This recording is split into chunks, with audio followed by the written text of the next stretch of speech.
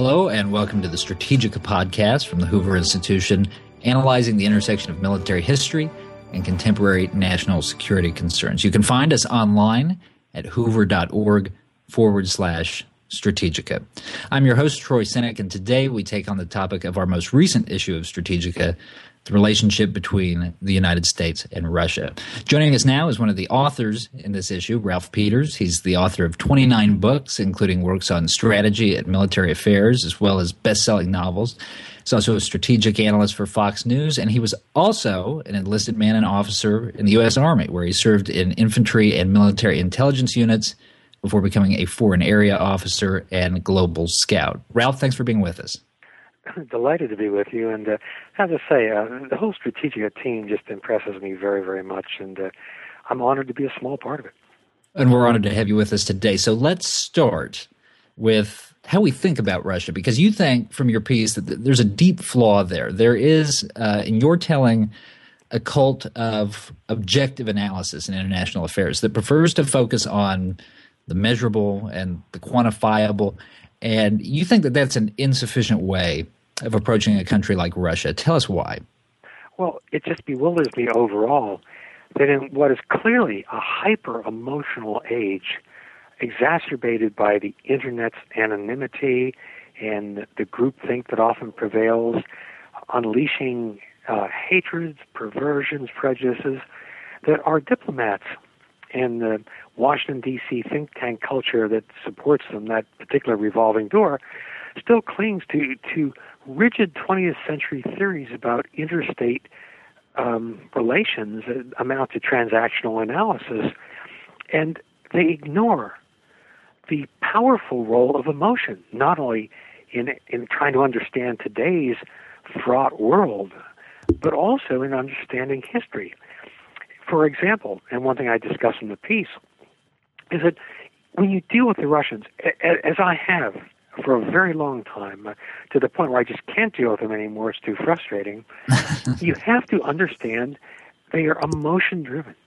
As brilliant as Russian mathematicians and software writers and hackers may be, they're a fundamentally emotional, and we can discuss national character issues, another unfashionable thing later on perhaps, but Russians are driven by jealousy. Paranoia, certainly, but jealousy, especially toward the United States. And it really is a phenomenon of the Bolshevik, then high communist era, then of the Cold War, because as most followers of Strategica know, they know their history, and they know that, in fact, we had very good relations with Russia prior to the First World War, the Great War, and in fact, in the 1860s, Russia was the first European state to affirm the integrity of the Union of the United States of America, even sent a fleet to tour East Coast ports, and one young midshipman was the composer Rimsky-Korsakov, by the way. But anyway, we go back, it's a troubled history, but because of the Cold War's deformations, spiritual deformations, physical deformations, the jealousy toward us is just out of control. It is truly irrational in Western terms. Now, of course, prior to that, there was jealousy toward Europe, envy, and jealousy mixed. But nowadays, my experience dealing with Russian diplomats, dealing with the FSB, the follow-on to the KGB, whether in the Kremlin or in back alleys in Moscow, in their meeting houses, my experience with their negotiators and their style was that a Russian would gladly cut off his arm if he could cut off your finger in return. It's utterly irrational, but by our standards. But nonetheless, if you don't recognize that passionate jealousy in the Russian character now directed toward us, you're not going to get very far. And another respect is Vladimir Putin. He bewilders the realpolitik crowd because he does so much that seems to them to be counterproductive.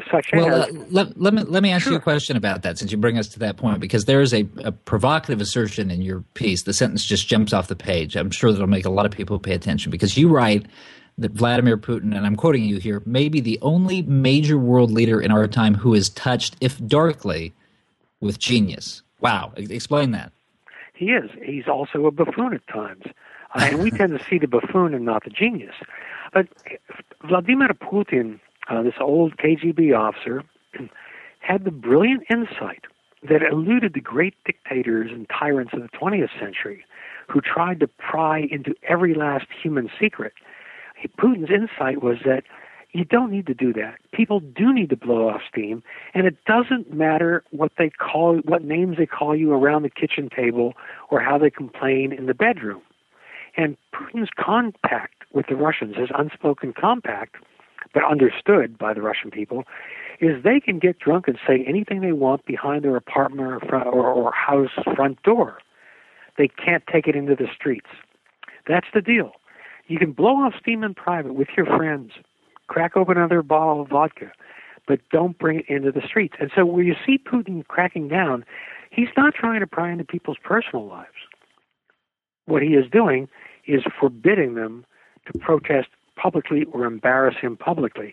And it's really brilliant because it lets his society, and it wouldn't work for other societies, but it lets the Russian society work for Vladimir Putin. Of course, he's got his weaknesses too. He doesn't understand economics. But to understand Putin, you also have to understand that he's essentially a bully. And we look at him, well, why on earth would he needlessly alienate President Obama, who's giving him everything he wants, a strategic arms reduction treaty that is totally one-sided in Moscow's favor, who just wants to be his pal? And the answer is, again, it's emotional. I mean, Putin is a creature of impulse in many respects, and he's a bit of a sadist, a schoolyard bully, and he just enjoys beating up on President Obama. Plus, Russians are ferociously racist, and Putin struggling, and pretty well, to keep Russia together, to pretend at least a great power status in the wake of the fall of the Soviet Union, not only resents America, but he resents having to deal with a black American president. Ralph, the prompt at Strategica asked whether Russia is a friend or a foe or something in between. Your answer to that question, as was Edward Luttwak's when we talked to him, is it depends. It depends on what situation you're talking about. But you suggest in your piece that it doesn't even really make sense to ask this question about Russia as a nation so much as it does to ask it specifically about Vladimir Putin as an individual. Why that emphasis so firmly on him? Well, because the Russian system is so profoundly different than ours. For all the squabbling in Capitol Hill in Washington, we ultimately do come to collective decisions. We're better at the collective than the Soviets were, even though they talked in terms of collectives. But Russia admires, welcomes, embraces, and complains about a strongman. You know, Tsar, the word Tsar, comes from Caesar. The strong Tsar was a Russian ideal. They feared the weak Tsar. Well, then after the Tsarist regime, the Romanovs fall during the course of the Great War and the wake of the Bolshevik Revolution, essentially you still have strongmen: Lenin, Stalin, Khrushchev, who's actually the weakest of the strongmen, and so on, Brezhnev, Andropov, and all the way down to the end. And a problem they had with both Gorbachev and Yeltsin was that they weren't classic strongmen. They didn't take charge. They didn't take the reins. And so they both wound up losing power. Putin, for all his, to us, buffoonery, fits a classic Russian mold of a nastoyashi muzhik, a real He-Man, real strong man. And they eat it up. The ridiculous shirtless selfies he sees him take. Believe me, middle-aged Russian women swoon over this guy. Plus, he doesn't drink. I mean, the women love him for that too. But basically, Vladimir Putin is a strong czar, and people in Russia, there's such insecurity that they welcome a strong czar. Now, of course, there are many exceptions to that, the liberal intelligentsia in the cities, etc. But make no mistake, when you get out to what used to be called the Chorny Narod, basically the peasantry beyond the cities, the common people, Putin's a hit. Well, that gets us to that dynamic that you started talking about earlier in the program about the issue of national character. So give us a sense of the role that culture plays here. You write in the piece at Strategica again quoting you, the alternately effervescent and benighted Russian soul that haunts the country's literature is very dark when drawn onto the international stage, end quote. Why is that? There does seem to be a distinctive Russian character in international affairs, also at home, that is just markedly different from virtually any other country. Yes, kultura это судьба. Culture is fate. And, of course, it is terribly unfashionable and politically incorrect to speak of national characters. Right. And yet we recognize them. I mean, who can deny that Southern Italians are different than Swedes in their values and their approach to life? And you know, you might prefer to take your vacation in Tuscany, but you want a Swede to be your banker. And or your financial advisor. But at any rate, they're obviously talking about national character has its limits because ultimately humans are individuals. But the study of human collectives, how collectives behave, is really the last great unexplored sphere of human nature for me. And when you look at the Russian character, there is unquestionably a pervasive Russian character, an enduring one. I'll take, for instance, the role of the secret police.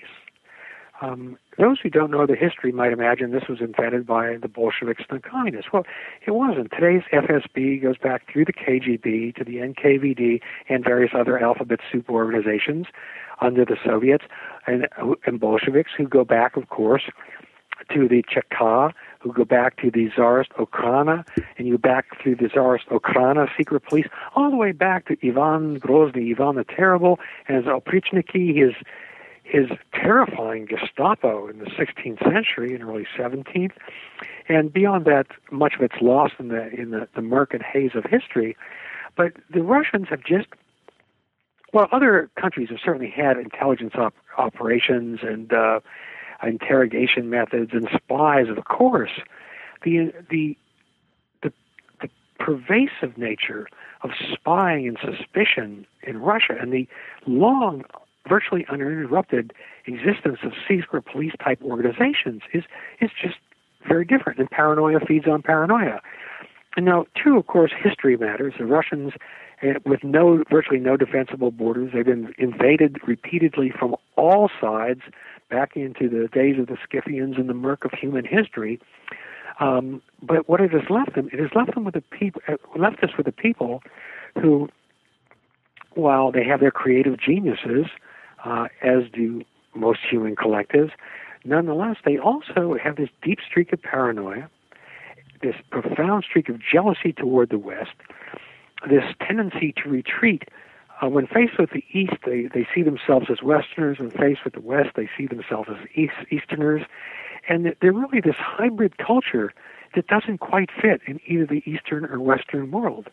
And without belaboring the point, I would just say that if you think games theory is going to get you through negotiations with Russians, or for that matter, Nigerians or Argentines, you're going to miss the boat, and our diplomats too. You've got to accept that in some form, at some level, national character exists, and nowhere so obviously, in my mind, as with the Russians.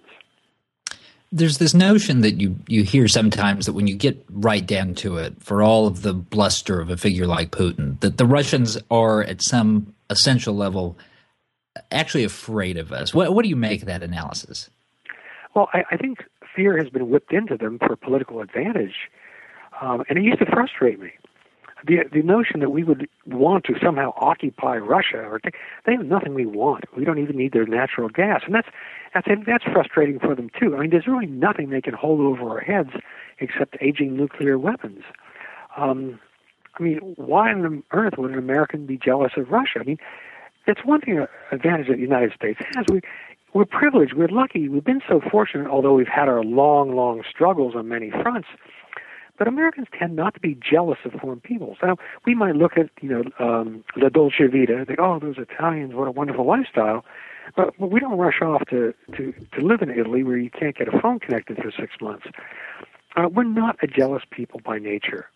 And so we're the polar opposite of the Russians in that respect. We don't understand them, but frankly, they don't understand us either. So in talking about the relationship between our two countries, let's turn to public policy and how this analysis bears on that. Because there are, you mentioned Syria earlier, there are differing interpretations of the role that Russia played there in staving off our military intervention. Some people saying that Putin rolled President Obama, some people saying that he sort of pulled his chestnuts out of the fire. I suppose we can entertain the thought that those aren't necessarily mutually exclusive analyses as well. You're absolutely right on that. How is the Obama administration doing in handling the relationship with Russia overall? And what have they been stronger on some areas than others? If you were brought in to the Oval Office on this topic, what would your advice be? Benign neglect. Obviously, you have to engage with the Russians on some issues. But what has not worked for the United States has been our eager beaver approach, which goes back to 1989, 1991, when the Soviet Union was coming apart. It was tragic for me when I was still in uniform, working as a Russian foreign area officer for the Army. I would go to our meetings in Moscow, various meetings at various levels, from the semi-clandestine to the completely open. And it was incredibly frustrating to me because the Americans were falling all over themselves to just give the Russians anything they want. We love you. You're our friends. Ignoring the Russian character, ignoring Russian suspicions. And the Russian reaction is when you just rush in and want to give them something, they think there must be a plot. Something's wrong here. Right. But the era of Strobe Talbot, basically, in the Clinton administration, when Russia could do no wrong, when Russia was going to take its place of greatness in human history again, blah, blah, blah. And the Russians couldn't turn that ship around overnight, and they still hadn't. I mean, they've got such deep issues. I personally, although I'm frustrated with Russians, I remain a hopeless fan of Russian Golden Age and Silver Age literature, painting, music. It's a shame we don't know Russian painting better. I mean, it's just absolutely brilliant work, far beyond the known names. But at any rate, Stalin not only killed 30, 40 million Russians. We don't know that with his wars and concentration camps, the Gulag. What we do know is he killed off the intelligentsia or drove them out of the country. And so in addition to destroying so much of Russian society, although he could not destroy the deep culture, he destroyed Russian art and literature. And it's interesting to watch Russians try to come back today. I mean, the films they make, once in a while you'll see a profoundly incisive one like Cargo 200, Gruz Vesti, but that's very rare. Most of them are just, to us, very arch and goofy and silly. But, when you exterminate your intelligentsia, you're not left with much. And it's funny, I had a conversation that was very revealing to me with a Russian woman back in the mid-'90s. All the Russian men were showing the cliche of drunken louts, and I asked her, how can you, Russian women, how can you cope with these guys? And their answer was, well, what choice do we have? But at any rate, I want the Russians to do well, and they don't understand that. They can't imagine that Americans would want them to do well. But I wish them well. But they've got to, overcome the snakes in their own metal gardens, and we can't do it for them. Well, that's precisely the question that I will ask you to conclude, because it touches on another point in your piece. You write, it's unlikely that the U.S. and Russia will become close allies in our lifetimes, but there look to be points of strategic convergence, and we need not be enemies. We should appear willing but never appear weak. In the end, though, it's up to Russia to deal with its own geostrategic neuroses and psychoses. Chances of Russia doing that work anytime soon? Well, Russia's not going to work through all its problems in my lifetime, certainly. These roots go very, very deep. But again, when it makes sense to cooperate with Russia, we should cooperate with Russia. And sometimes we have to give a little bit, but you don't sell the farm. You don't give everything away just to get a treaty, as President Obama did in the Strategic Arms Reduction Treaty, which gave away important U.S. dual-use systems in return for the Russians scrapping junk they were getting rid of anyway and couldn't afford the old stuff. You don't do giveaways. Transactional in this case, you understand the Russians on an emotional level, but deal with them transactionally. Combine the best of both approaches. And certainly where we can cooperate, and where the Russians don't make unreasonable demands, absolutely. If there's a time when the Russians really need something, and we can support that at small cost to ourselves, fine. The important thing is not to be the patsy, not to be the dummy who is always giving and getting nothing in return. Because if you let them, the Russians will take and take and take and take and laugh at you. All right. My thanks to our guest, Ralph Peters, author, veteran Fox News contributor, and member of the Military History Working Group at the Hoover Institution. You can read his piece and those of other members of the group by visiting Strategica at hoover.org/Strategica. That's STRATEGIKA. For the Hoover Institution, I'm Troy Senik. Thanks for listening.